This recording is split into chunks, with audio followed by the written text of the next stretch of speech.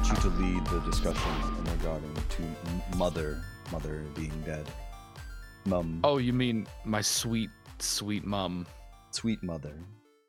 I'm going to be too emotional. Sweet. Yeah, me too. I will be pissing and shitting and crying myself to death. Yeah, right on. Over the death of this inbred German whore. You forgot pedophile appreciator. I mean, yeah. Listen, it's got to be a little snappy, right? This gotta. I just coming out of there with the misogyny, you know what I mean? Just like, there's a lot of things that you could get genuinely angry at the royal family for, and it's funny that if you just hate her because she's a woman, it's power. Specifically designed to piss off the weird, like, girl boss liberals. Just like, actually, I think it's bad that a woman was allowed to sit upon the throne. This is what happens when you break the glass ceiling. It's like, you die of old age. And you deserve it. That's right. You die comfortably in your bed. Finally, a man's in there. That's right. Yeah, and famously, everything is fine now, thank God. Famously, everything's going great. And obviously, the big twist of the episode will be that we're big fans of Prince Charles. I mean, King Charles. Because he's a man. And as Bernie Bros, that's all that matters to us. Exactly. All right, let's get this train wreck started. All right. Hello, everyone, and welcome back to Vigatuito. I am your host, Alton. With me, as always, is Reese. Hello. And Kay. Yo. And today, we have the sad task to deliver this news to you 6 months after it happens.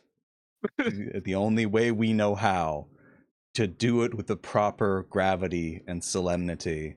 But me mum died. What? That's right. The Queen Mum died. Lizzie's gone? I know we had that Cool. we had it in one of our premium episodes. We had a send off to, I don't even remember who it was. Who the fuck died last Prince time? Andrew? Oh yes, Prince Andrew. Oh my god, that fucking Fallout ghoul looking motherfucker. It's okay, as the only person here currently residing in that demonic realm, I gotta get, what is your boots on the ground impression of this event? I just want to clarify, I don't think Prince Andrew is dead. What? Who died? Somebody died. I'm not sure, but Prince Andrew, I think, is the pedophile one who's very much still alive. Who the Queen no, it was the Queen's famously, husband. The Queen's husband died. What was his name? What was his name? I don't fucking remember. Was it Philip? I don't. Oh, listen, Philip. all these it was crackers Philip. look the same to me. It was Philip. Listen, Okay. Yeah, you can tell how much we care about this because we can't even remember which one of these inbred pedophiles died. you know, the only thing I have investment in here is not seeming wrong, so I'm going to ask for a source that this man I'm looking at is alive, because photographic proof of life isn't enough in this one. Oh my god. Listen, the reason we've gathered here today is not to debate the alive status of Andrew and/or Philip, whichever one's not the most famous for being a pedophile. You know, it's a secondary pedophile. We're here to mourn the loss of Big Liz. That's right, Liz Truss. Just kidding. Don't know who that is. Queen Elizabeth is fucking dead. Mm-hmm.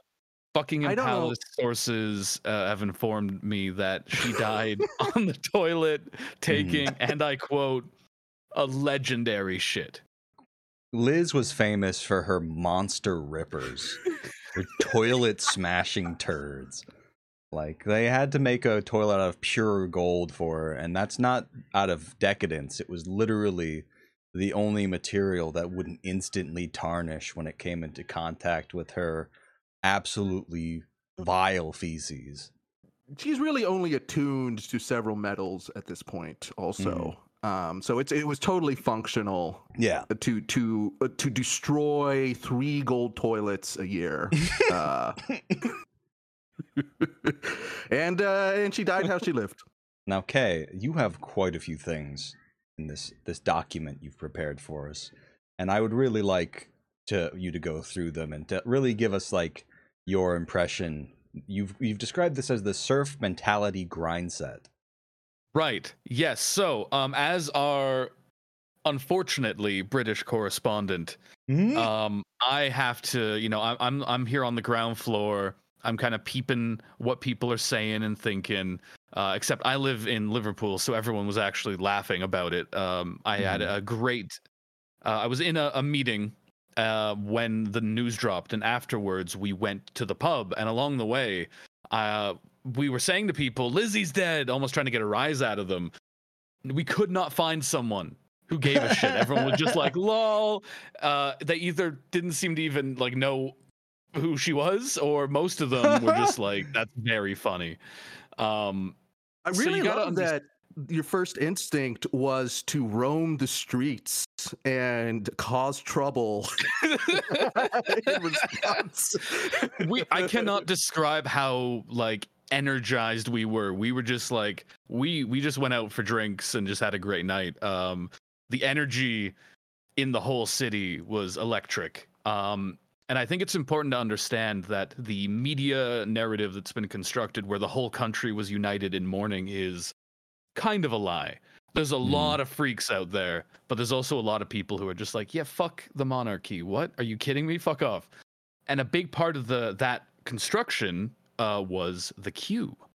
Now the queue was quite a prominent cultural thing that happened where people lined up for hours and hours to get to see the Queen's coffin. Basically, it was publicly displayed, and people had to go in single file. Everyone got to do like a little bow or whatever, and then fuck off. So you probably got to look at it for like 10 seconds, and some people lined, they were there for like camping out. Yeah. And it was this really bleak thing where lots of celebrities and politicians kind of used it as an opportunity to sort of like get some good PR, because there was round the clock coverage of the queue. And so whenever somebody who was known would come, they'd be like, "Oh, there's Theresa May at the queue having human emotions." That is such like a fucking British thing to have like as a cultural event. It's like, in celebration of our Queen Mum, we have queued for hours and hours and hours. Just what the fuck? What a freak people. These people are sick. These people are sick and they need rehabilitation via labor. It's what I've always said about the entire United Kingdom. It's this gross display that's also meant to cement this idea that we all agree that the Queen was great and we all care a lot. It's just you couldn't put on the news for a while without seeing Q updates. Oh my god! So it's this huge consent manufacturing thing because support for the monarchy has never been lower. Except for maybe a couple of key points in history, but we don't have to get into that right now. But, fact check: the War of the Roses happened. God, I'm always getting pulled up about the fucking War of the Roses. No, I'll just go through these points because I was just sort of throwing things down here. I don't want to take too much time on it. Yeah. So I wrote down here that clinging to the monarchy is partly based on a fear of becoming just another America Junior, which Britain very much is doing. Every capitalist country does as it develops enough because America's the global hegemon. And this is one of the few things that makes them feel like a totally distinct society from America is we've got this queen. We got Big Liz. She's on our money. There's all this pageantry and like tradition around it. It's a huge thing. And without that, what is Britain except shittier America? I think that's how a lot of people feel. So people were watching the 24-hour Q coverage and just crying and just feeling the most British feelings that are permitted in such a soul. That's fucked up. There was a really disappointing reverence, even from corners of the political sphere, because spheres have corners, that should not have done so. A big thing, and you guys probably saw me fucking getting pissed off about this at the time, is We are still in the middle of a huge series of strikes in all sorts of industries because this fucking country is collapsing in on itself. And this was very much happening when the Queen died, and all the major unions called off strikes that were too close I to the read date about that that. the Queen died. Oh fuck. Because like they would have been just absolutely destroyed by the tabloid media for disrespecting the Queen.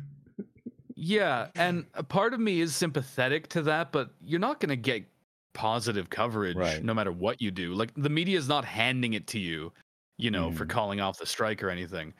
What you should be more concerned about is like regular people. And there's this assumption, which again, things like the Q are meant to reproduce, that every normal person loves the monarchy, which is not true.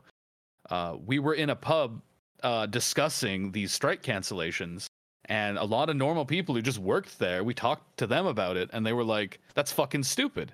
What's the point of them if they call shit off the second that, something that the powerful decide is important happens? Yeah. Makes perfect sense. There was not a very positive view of calling off these strikes. And a particularly funny version of that I highlighted here was Republic, which is an anti-monarchy group in the UK. Made a stupid fucking social media post paying their respects to the Queen, and it's like, you've got one job, you got one single job, and it shows how in anything that's trying to be like a legit or mainstream organization, it shows how pervasive this respectability politic is. My favorite was when Domino's UK went black in mourning and put up the ebony domino of mourning. Oh yes. Oh my god. Okay, so we've got to talk about the corporate fucking commembrances. No, that's I don't know the word. The corporate statements of putting the McDonald's flag at half staff for Queen Liz. Yeah, the Funko Pop, the Queen Liz Funko Pop that they deleted because I think too many people were making fun of it.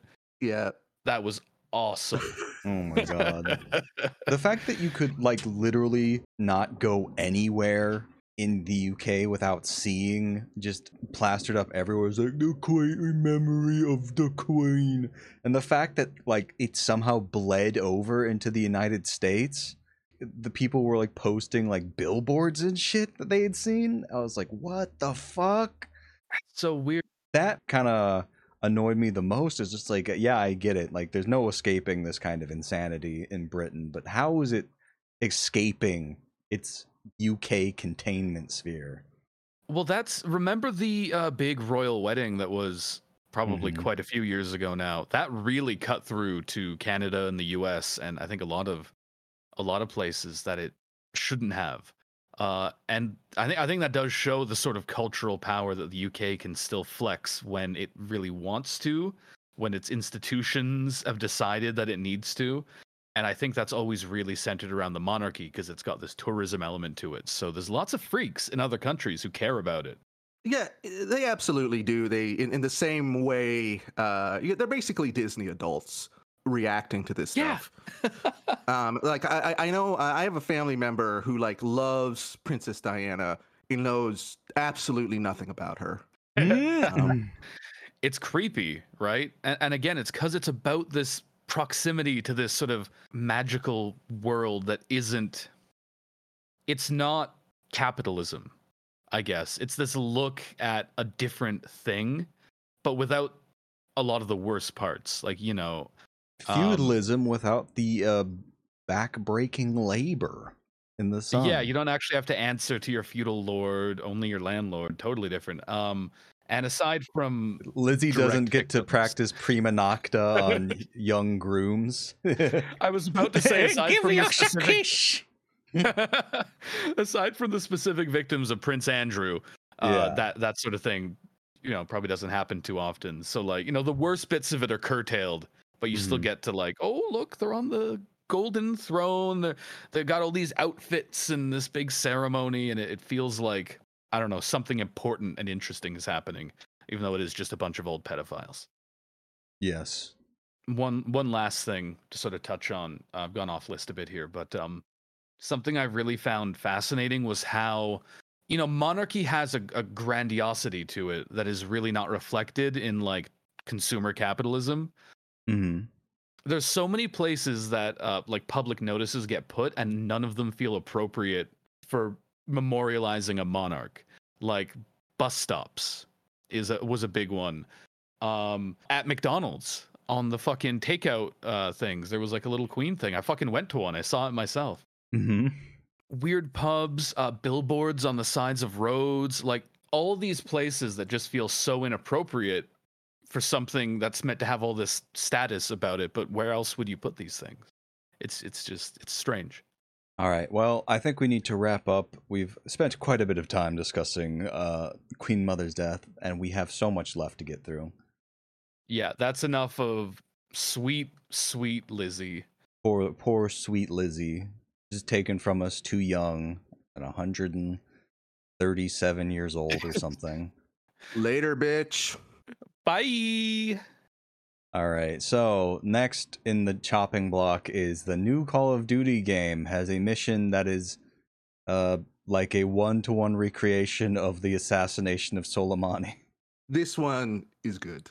There's a lot going on, and I don't even think the full insanity of this game has really been unleashed yet. Like, I know people have been playing it, but I feel like at some point there's going to be even more insane shit. It's really interesting to see Call of Duty kind of transition from the really, really like truly evil depiction of like 80s CIA agents in South America, and just including like insane Trump stuff now there too. It's just like we're all caught up, you know, we're all caught up to the in Call of Duty now, and I think it is deeply upsetting, but also it is so funny imagining you're just like, all right, let's go, let's shoot some dudes, and you're just like start nuclear tensions with Iran. I don't know, it's so disquieting to me. It feels too current, right? Like the Call of Duty Cold War was fucking insane. I won't get into it. We have got an AGAB episode about it. But it was crazy and politically repulsive. Mm-hmm. But it was, you know, talking about something from, 50, 60 years ago. This was a couple years ago. This is really recent. To be fair, I do think the fact that they had like that George Bush era war criminal working as a consultant on the Call of Duty Black Ops, and they also had a mission where you went to go assassinate a guy, and like you basically assassinated the president of Venezuela. That's a great point, Alton, that there are, just Bush CIA deep state people staffing Activision Blizzard now. Mm-hmm. So they love it. They're just like, the boss drops by. Is like, can you toss in a little Easter egg for me? I want to start war with Iran in the game. Yeah, and that was our episode. No shit, video games are political with at Big Mantis, Huge Mantis. Sorry, at Huge Mantis. Huge Mantis. Mm-hmm. And I recommend people go listen to that if you want to hear some of the most insane Call of Duty related things. I want to make a point about this. From what I've seen of like the footage of this mission, and then just like the trailers for this fucking game, it's just like every fucking character just has. I feel like they're going a little bit mask off in this last Call of Duty game. Like that's what it feels like to me. Like the trailer is just. It's just like, we're gonna do war crimes. I'm Soap. You love me because I did an assassination once, and like every character is just like shown with like half their face is like a skull or like wearing a skull mask. It's just like a little bit openly fascistic, maybe. Well, it makes sense, right? Because recruitment rates have been plummeting for a while, is my understanding. And there's two main things these games do as a cultural artifact. One is to create sort of a cultural consensus that U.S. war crimes are fine. And the second... Or the Russians did them. And the second is to get these goddamn teenage boys to enlist to die for the state. You got to get them in there.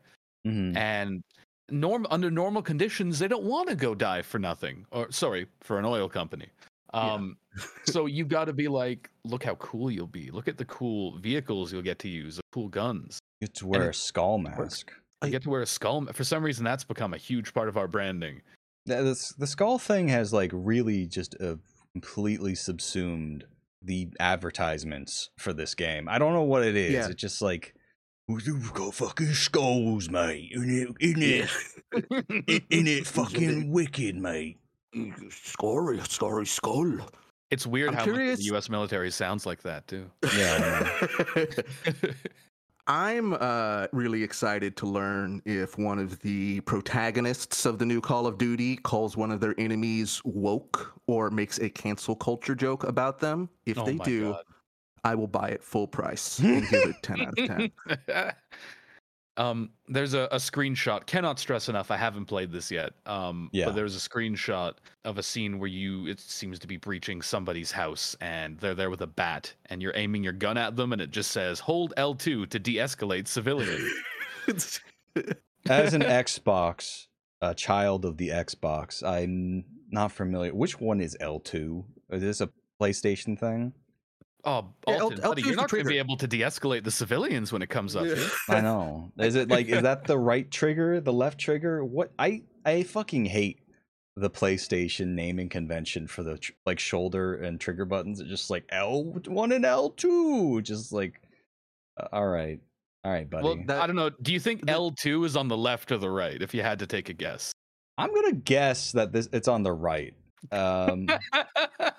because it says L2. So that means right 2. You're right. That's completely correct, actually. Well, what it is it's left 2, and the sequel to left is right. Right, but like, what is left 2? Is it left 2 the top one or the bottom one? It's the trigger. And Okay. it's it's the trigger because it's the shape is the bigger one. If it was L1, it would be the smaller smaller rectangle. I see. Okay, We're gonna get messages about this. I can feel no, it. I think that the naming convention on the PlayStation controller is stupid. I don't We're care coming who out knows it. against Sony. I condemn the Sony PlayStation with my soul, my heart, and both of my shoes. It's an Both official my jihad shoes? from us. Anyway, what is like left trigger in Call of Duty? I thought that was aim down sights. It is, and that's what they're doing. So you're aiming your gun at them to de-escalate. Oh, I see. Is the idea? That's You busted into their home, and it's gun time. so when they say de-escalation, they say hold L2 to aim your gun at them. Yeah, threaten their life. I love the What the almost like fuck? PR speak. It's like police report speak, right? Like, we Yeah. de-escalated the civilian. Mm-hmm. At this point, they are openly that joke in Arrested Development where every time the cops show up, they beat somebody who's already down and defenseless. And I can't wait for children to get molded by it. I can't wait for 8-year-olds to play this game. It's gonna be great. The one thing I'd like to say about the Call of Duty stuff before we move on is that I just think it's kind of weird how upset everybody got at No Russian way back in the day, which I thought, I don't think is that mind-blowing, but at the very least had like kind of like some narrative significance, was a little bit kind of fresh. But now it's like in every Call of Duty game, you're doing something that is 700 times more evil than what was like happening conceptually in No Russian, because it is rooted in all of this like real anguish. And it is wild to me that now this is just one of the marquee entertainments. It's been really wild seeing the Call of Duty series transform from just like, this is a fun series of video games, to just being like, welcome to the latest military propaganda simulator. Yeah, they've definitely gotten worse. They've always been, military friendly. But no, they've certainly become incredibly insane. My understanding is that you play, at least in one segment, as a border patrol agent in the new game. God. Great. That Awesome. would be great. Speaking of unmentionable human suffering, TwitchCon. Now that's a pivot. Let's go. Oh my fucking god. We have to cover this because the fucking video of that person jumping into a pit and breaking their spine in two places is the most fucked up thing I think I've seen in quite a while. Yeah. It's hard to watch. It's extremely hard to watch, and this is apparently like this wretched pit has a insane track record of injuries. Like people have dislocated their knees in this fucking thing. Pure concrete flooring with like a bunch of shitty little foam cubes spread over it. It is mind-bendingly stupid that this was approved by anyone. Like nobody did like a safety and consideration thing on this. It's nightmarish. You know, it really is wild that the most terrifying county fair you've ever been to was probably safer than TwitchCon 2022. I want to highlight two things from Nathan Grayson's tweet about it. So he said he went to the booth and asked the staff there what, the fuck was going on. And they were key in stressing that the booth is not Twitch's, it's Intel and Lenovo, trying to make sure that legal obligation is not touching them. But what's really interesting is the accusation that people were breaking rules. Now, the purpose of this pit, and anyone who's seen the videos will have noticed the two little platforms in the middle, is they were doing one of those, like they were fighting with these big padded batons. And the purpose was to knock the other person into the pit. That is the intended purpose of the pit. It's not like there was a pit and people foolishly jumped into it. It was for knocking humans into. Yeah, like this person knocked the other person off and then jumped into the pit as sort of like a, like a flourish. Yeah. And just landed on their tailbone and just broke their spine into places. Like holy fuck. This is like an incredibly nasty injury that was going to take months, if not years, to recover if they ever fully recover. This is like a permanent, debilitating injury. Back injuries are fucked up. The worst kind of injuries, basically. Oh, yeah.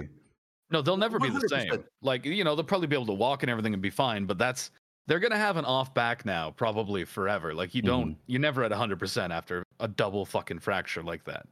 No. And there's nothing more disgusting, like in the wake of that, seeing somebody like trying to do the calculus between seeming human to a camera and pushing their liability, defense 100% at the same time. That's one of those situations where it's like, even if it's your job as a PR person to do that, you have to feed your whole family of whoever. Still, you deserve the same fates as the people running this pit. Like it's so ugly. Yeah, deeply upsetting. And just for me, this would be enough to just burn the whole convention center to the ground. Just enough. Enough's enough. You know what I mean? Yeah. I don't know if we have anything else to say on that one. The thing is that it's a striking image, the TwitchCon's pit of death, but it's too much of a bummer to go full into the bits. Yeah, there's no riffing on this. It's just straight up fucked up. But we need to let people know about it so that they can message respectfully Twitch and let them know that this is not acceptable. If you ever go to any event put on by a fucking tech company, assume everything is done wrong. And yeah, exactly. Like fucking tech. Here's the problem with tech people: they've never even fucking heard of OSHA. They don't know what safety standards are because they sit in a cubicle all day and just type away on a keyboard. Like these are not people to trust with your body. Yeah, outside of a narrow expertise, a lot of these people are fucking idiots. Exactly. Let's be honest. That's the most infuriating thing about like computer and STEM people is that they are the biggest fucking dullards in like 99% of all facts and fields outside of their incredibly narrow specialization. And because they are really good at that one thing, it makes them think that they're really smart. I like to call this the Elon Musk symptom. And even then, Elon Musk is like a person who thinks he's an amazing engineer because he employs engineers. That one in particular is even more fucked up because he is clearly a fucking idiot rube. Yeah. But he thinks he's smart because he employs smart people. To me, the archetypical STEM person is CDP Grey, who I don't even like hate his content, but sometimes I feel this is clearly somebody who thought that they were better than their humanities class. One time, CDP Grey made a video with like a real quiet desperation to it about how there will be a point in our future where we will be able to live forever. And every second that we don't work towards that goal, it is a holocaust left behind of the people we did not give eternal life to. Oh my God. And I'm like, buddy, that's a great short story, but I don't really agree with a lot of the premises here. I don't know. It's just this really weird, warped thing when they try to like think about these things. It's like, somebody who's only taken poetry classes trying to design calculus. I'm sure, it'd be funny to watch, but also not incredibly applicable.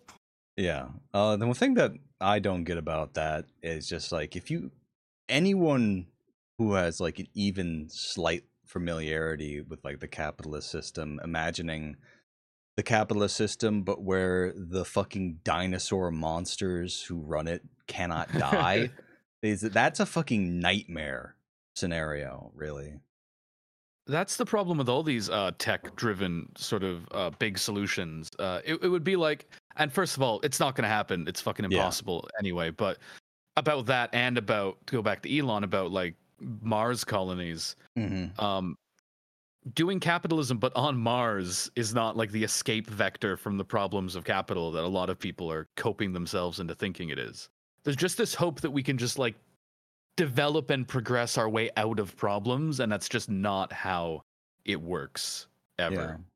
My dumb libertarian parents are fully convinced of the idea that the way that we'll solve climate change is that somebody will just invent something that stops it. And they're just like, what the fuck?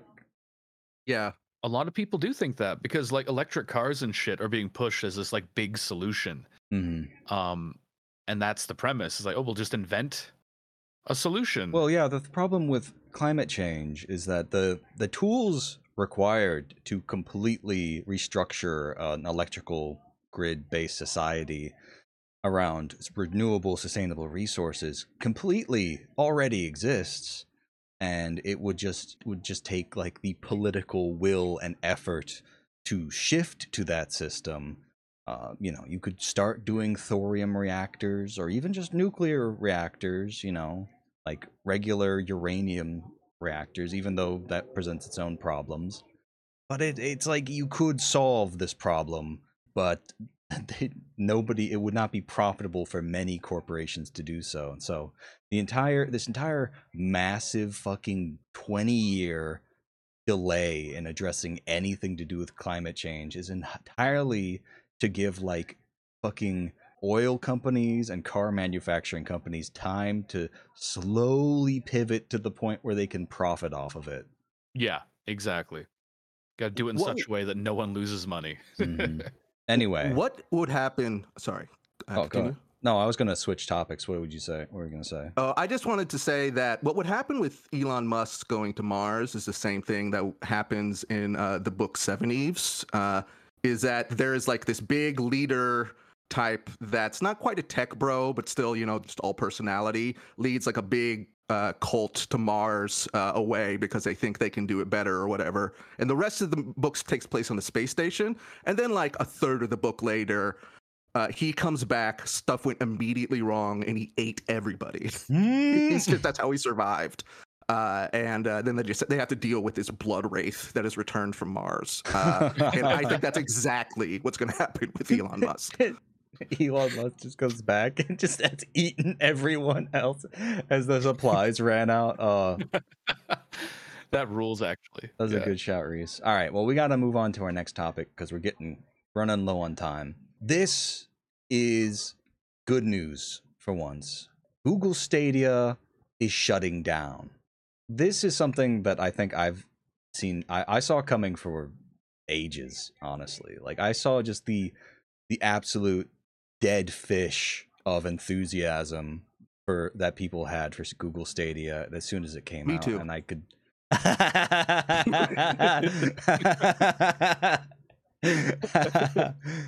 okay, so to get into that, that's a joke that Reese did, because in one of our episodes I had to cut out this massive 10-minute long rant from Reese that was basically like, Google Stadia is gonna fucking destroy gaming. I went essential oils about Google Stadia. I'm not proud of it. And here's the thing. Reese was not wrong about what they were trying to do, but he was slightly over enthusiastic in their ability to actually do it. I forgot it was Google, where the only thing they care about is the little presentation they do on launching a product, and they just execute everybody on the team with a gun. Like 3 months later. I mean, Reese was totally right in that they wanted this so bad, and I was a little bit like, even though nobody fucking wants this, no one's gonna use this shit, I was wondering how hard they would go with it despite that, just because they clearly want this cloud gaming thing so bad to totally control everyone's access to games. But when they, not that long ago, announced or somebody involved in it like stated on Twitter, I guess, no, Google Stadia is not shutting down, that was when I knew for sure it was to shut down. Oh yeah. Like James Stephanie Sterling did an episode about that, and there was that Google guy who was just like, Google Stadia is not shutting down. And then that was when I knew it was dead. I don't even remember. And then Hot Wheels Unleashed announcing really coming out for Stadia at the same time it was shutting down.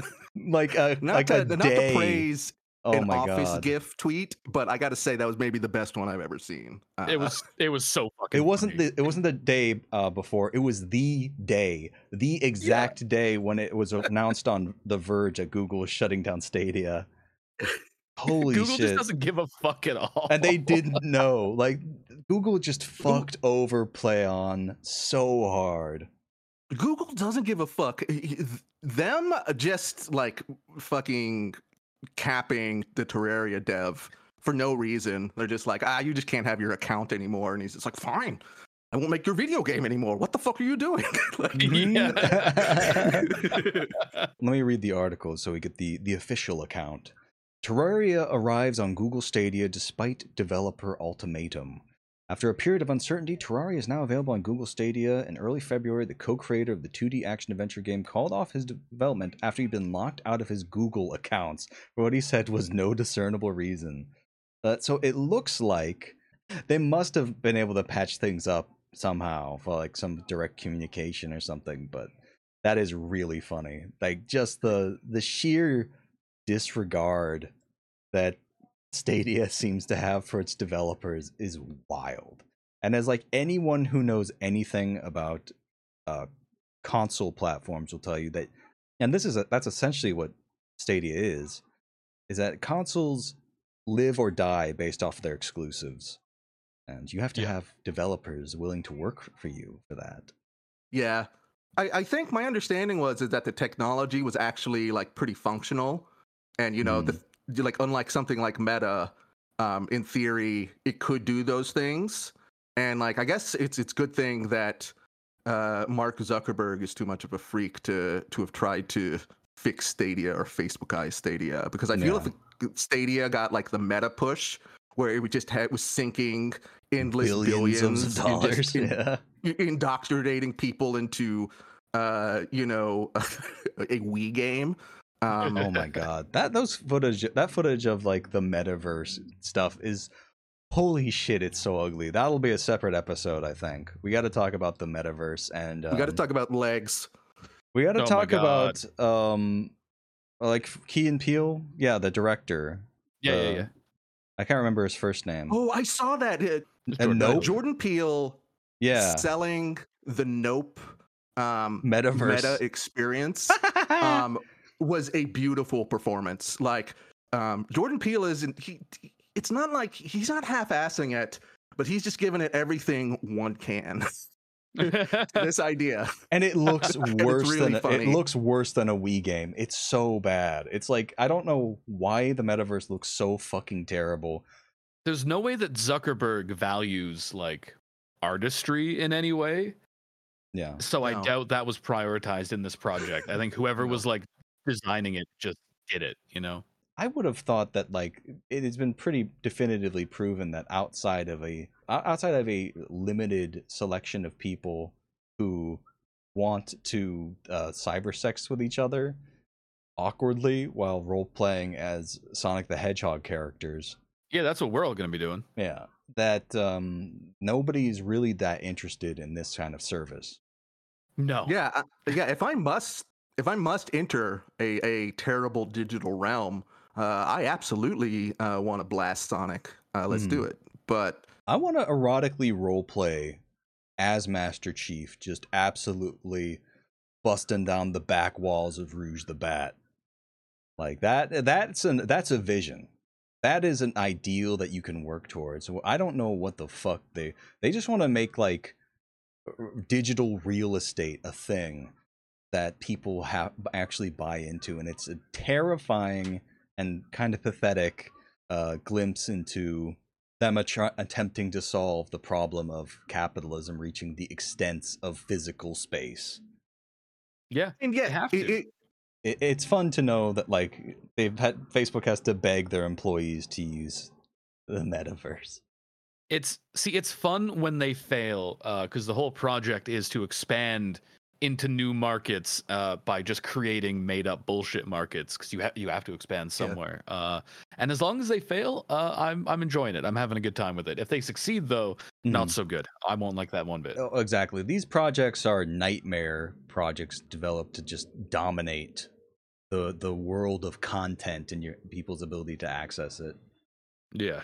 a really underrated funny thing that happened with Meta is the legs tweet, of course, was a classic. But because you're just like, oh, legs are coming, excellent, can't wait for my knee to have legs. And then you find out it's a fucking lie. Meta can't do legs. Legs aren't coming. They haven't no legs. cracked that nut. I just think that's so funny. It's just like the legs lie has been exposed in Meta. We don't have the technology for legs. It's not true. And it's just, and it looks worse than that Stickman figure from the Dark Souls game that you were playing earlier. It's so funny. So our next topic is we're following up on something we talked about in a previous episode, actually, and that is the developer of Dominus has had some developments. As anyone who watches James Stephanie Sterling, I'm sure will know. To give some background, the Dominus dev managed to get fucking banned from their own Steam forums. And he fucking also went on like a transphobic rant about Keffals in one of his infamous game patch updates where he just fucking talks about insane shit. You know, it's really wild seeing what looks to me like Bird Box, but with the Glenner disease, where people just out of nowhere, just like a presence overcomes them, and they just destroy their whole lives because they're mad at Keffals. Yeah. In no way, shape, or form, like a coherent thought is occurring. It's just, whatever repeated bullet points about transphobia. They went on like an insane transphobic rant against Keffals. Also, they changed the name of the game from Domina to Dominus. And it's like, dead name, Domino. Just, oh my god. Just the most vile, pathetic behavior possible. And then what happened was they saw the video done by James Stephanie Sterling on their deeply insane behavior and went on a tirade rant against them. And went so insane on Twitter and on Steam that not only has their game been removed from Steam, they are also banned from Twitter. Basically, anywhere that this idiot goes, they cannot resist their foam at the mouth transphobically and immediately break the terms of service and get kicked. Beautiful. Yeah, I recommend people go watch James Stephanie Sterling's video on them, because I think they are primarily responsible in getting them banned off of Twitter. I mean, I say that, but they didn't actually do anything. This person literally just lost their mind, ranting and raving and trying to get their attention. Yeah. This person did it to themselves over a fucking YouTube video. It's so lame. The self-destructiveness of transphobes is truly remarkable. It's kind of incredible. I feel like it has a uniquely corrosive psychological effect, even as far as like extreme bigotry goes. And I think a big part of it is that like racism is so institutionally backed up in a way where you just become a cop or something and your life will be fine. But there's just not enough support for being this insane about trans people. You really alienate everyone around you. Yeah. The problem is, it's like every single time they get pushback, they double down. And they get lots of pushback, and they keep doubling down to the point where there's like a certain threshold of transphobia that seems like you can get away with. Totally. Like a base level is you won't get in any trouble at all because society's shitty, you know. But they can't seem to regulate themselves to stay within that realm of transphobia where you don't end up alienating every single person you've ever worked with, like Glinner, which is so funny. Transphobia really is the fentanyl of bigotry. You know, it's so easy to overdose. You know, you really got to watch yourself. I find that so fascinating. I think a big part of it is because if your worldview is really reliant on a certain construction of gender, I get the impression that a lot of people really do feel like accepting this premise would annihilate their entire universe. You know what I mean? I mean, it clearly does annihilate. It has annihilated J.K. Rowling's universe. Oh yeah, there's nothing left in there. She's just a husk of weird anti-Semitic goblin tropes and hatred for trans people. Yeah, and you know, and it makes sense because like you think about. Sorry. Oh yeah. You think about what is actually in the content of Harry Potter, and there's really has only ever been like just a single being bouncing around up there from the start. So it's not a surprise that the second sort of that, you know, general orthodoxy was challenged in a way that she could notice, which is on Twitter. It just drives you insane because if you accept these certain, like even a little bit of these things, it really can start, I think, a cascade effect, you know, inside where they don't like to think about. And and it just makes them insane. Yeah, the phenomenon is too complicated to get into now, and just like probably could take years of study by highly talented psychologists to really get into. But we got to wrap things up. So let's close things out on a cringe binge. Oh, this one's beautiful. Ooh. This is a series of tweets from Vocal Distance, who I believe they were also the loser posting these weepy nostalgia threads over the world's ugliest paintings is Chris Rufo's gremlin-like anti-trans co-author, Michael Young, a fellow at the right-wing Center for Renewing America. Oh, yeah. Now I remember. Isn't Chris Rufo the guy who basically developed the critical race theory talking point?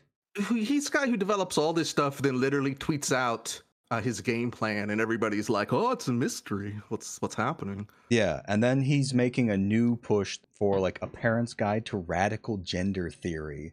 Oh, hey, I'm blocked by Chris Rufo. That's interesting. Interesting. That's awesome. But like this fucking loser dipshit is like heavily associated with like an incredibly right-wing monster, basically. Yeah. and he's just posting these shitty paintings of just like 2000s era, like Clinton era video gaming, and saying things like, "This is a world worth fighting for, and the ache of nostalgia we feel for this time is the call home." Just like, and then he just posts the painting of like a child wandering around a Toys R Us saying, "The world you were raised to survive in no longer exists. We can't ever go back, but we can go through the postmodern world and on to the other side, create a world where nostalgia dissipates as we find ourselves in a world built from the memories of ... home." Just what the fuck? A picture of a kid opening a Nintendo 64 at Christmas, and it's like, "This is not consumerism." Fuck me. The thing is, with these pictures, you know, I couldn't tell you for sure, but a friend of mine pointed out that this artist is from Morocco. You know, you look at the fucking absolutely like disquieting aspect of it, and it feels at least somewhat cynical. Having a big, disgusting plate of spaghetti right there in the front as everybody's playing. I don't think this is necessarily saying kind things about Pokemon and Tamagotchi. You know, it's really funny to me that local discourse was just like, "Oh, this is great. This thing criticizing everything I am is wonderful. Let's tweet it." I'm not 100% sure if it's being critical of consumerism or being cynical or whatever, but to me, that would be my take. It's especially really learning he's from Morocco. I mean, that definitely adds a layer to it, because you'll notice that the humans in these pictures are always facing away. They're not really the centerpiece of any of the images, right? The focus of the image is the product and the consumption. And to me, that's really different from when you think of like the return to tradition type things of like they'll use like ads from like the 50s or whatever, and it'll be like, you know, a white nuclear family using a toaster, but the people in those are the center.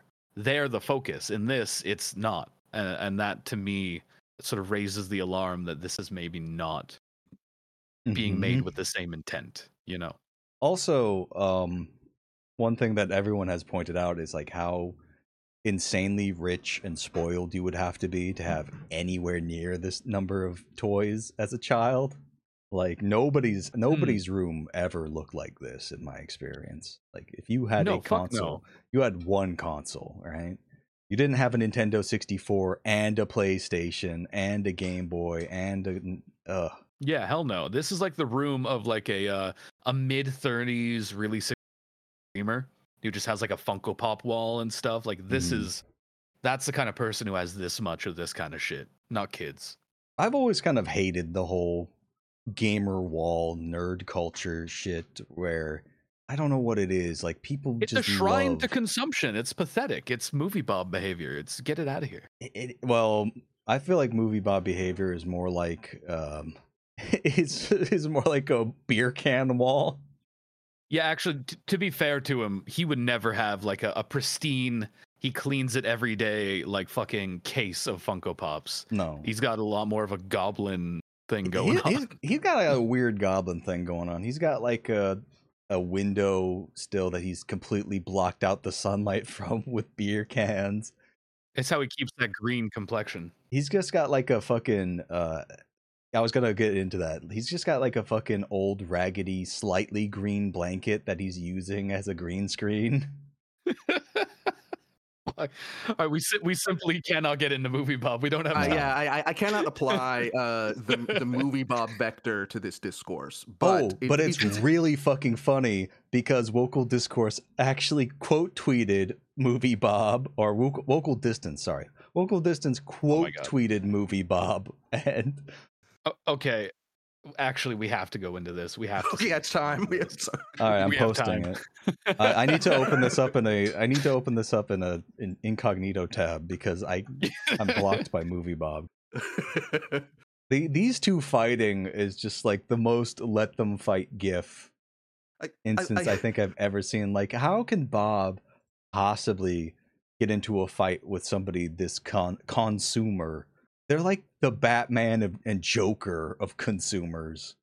Yeah, I would actually love to hear these guys like duke it out about this topic because Bob is every bit as much of a consumer, but I think he didn't enjoy the 90s. I think he was miserable throughout. Yeah. And he doesn't like it being idealized in this way because, you know, he lost the war to Sonic or whatever happened in that fucking book.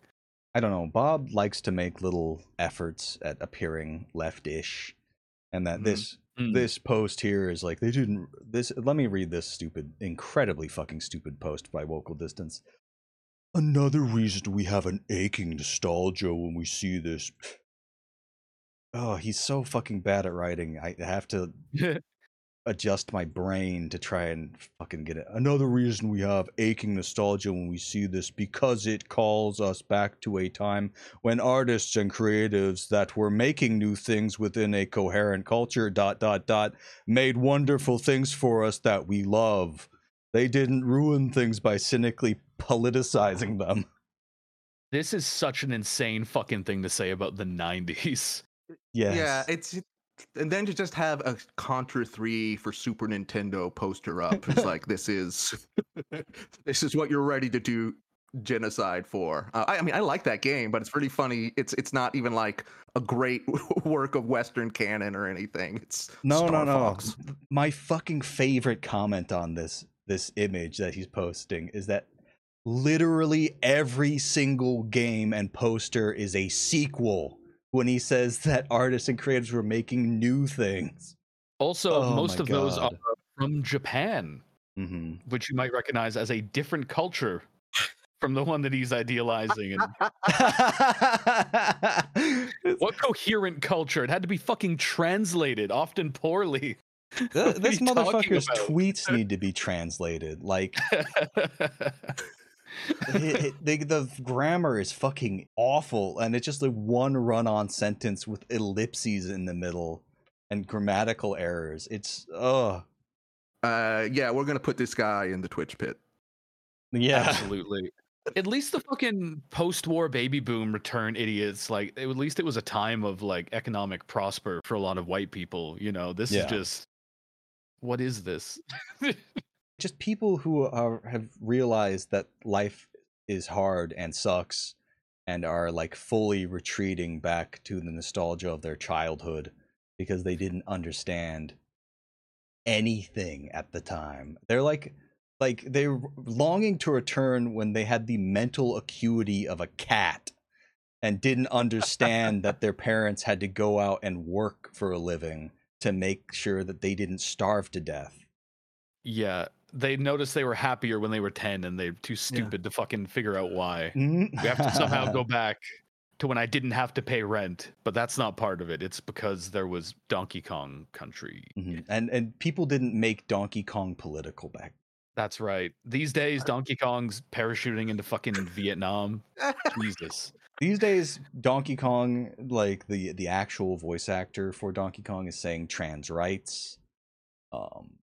Oh yeah. It's driving Graham Linehan deeply insane by making him like rant about beaver bother. I don't know if you've seen those articles he's posted where he talks about beaver bother. Just dude, that 90s Donkey Kong would not have done that to Graham? What's his fucking name? Graham Linehan. His name is Glenner. Right. Glenner. It's so fucking funny that he just had like that fucking Graham Linehan just got sent to like the fucking Shadow Realm by Hbomber guy. That was maybe the greatest internet dub in history, just annihilating this man's psyche forever. Oh my god. So I think that's everything. So Reese, tell everyone where they can find you online. You can find me at Your Very Good Bud on Twitter, and I have started a little side project called CRT Sound System, and doing a kind of a radio hangout show. Check that out, and the Twitter for that is CRT Pod System because somebody already had that Twitter name. Okay, whoever the fuck that is, delete right now. I'm gonna come to your house. I got soap on it. He's going to do something deeply offensive. Excellent. All right, Kay, where can people find you and your great work on the internet? You can find me on twitter.gov at KandSkittles and on youtube.org.net, also at KandSkittles. Make sure it's that one. There's an imposter on the .com website who's a fucking lunatic. I've got a video out about Thatcherism and neoliberalism. Depending how long this episode takes to come out, I might have a video about Attack the Block. Hit British film, Attack the Block. You all know it. Great film. I can't wait for that one. John Boyega. Very good movie. That's right. You can also find Kay occasionally wandering the streets of Liverpool making trouble like a rapscallion. That's actually true. Hey, just going up to people. He hears somebody go, "Cool," and he said, "What do you think about the king?" I don't want to talk like that. Everybody in Liverpool talks like that, I assume. Liverpool is the Beatles place, so I hope that everyone still talks like that. I can't do it. They don't, which is sad because the Beatles sound really funny. I hardly ever find anyone who talks like that. I don't know where the fuck that accent went. It just died. People got self-conscious about it when like the Beatles drew international attention to that accent. They're like, oh no, we can't talk like this anymore. You remember that period of time where Americans sort of affected like a lazy Britishness? The transatlantic accent. Putting the U's and stuff and just having like a slight accent. I don't know. I met a couple people. Or the Harry Potter period. Oh yeah, absolutely. The height of Harry Potter mania. Oh my God.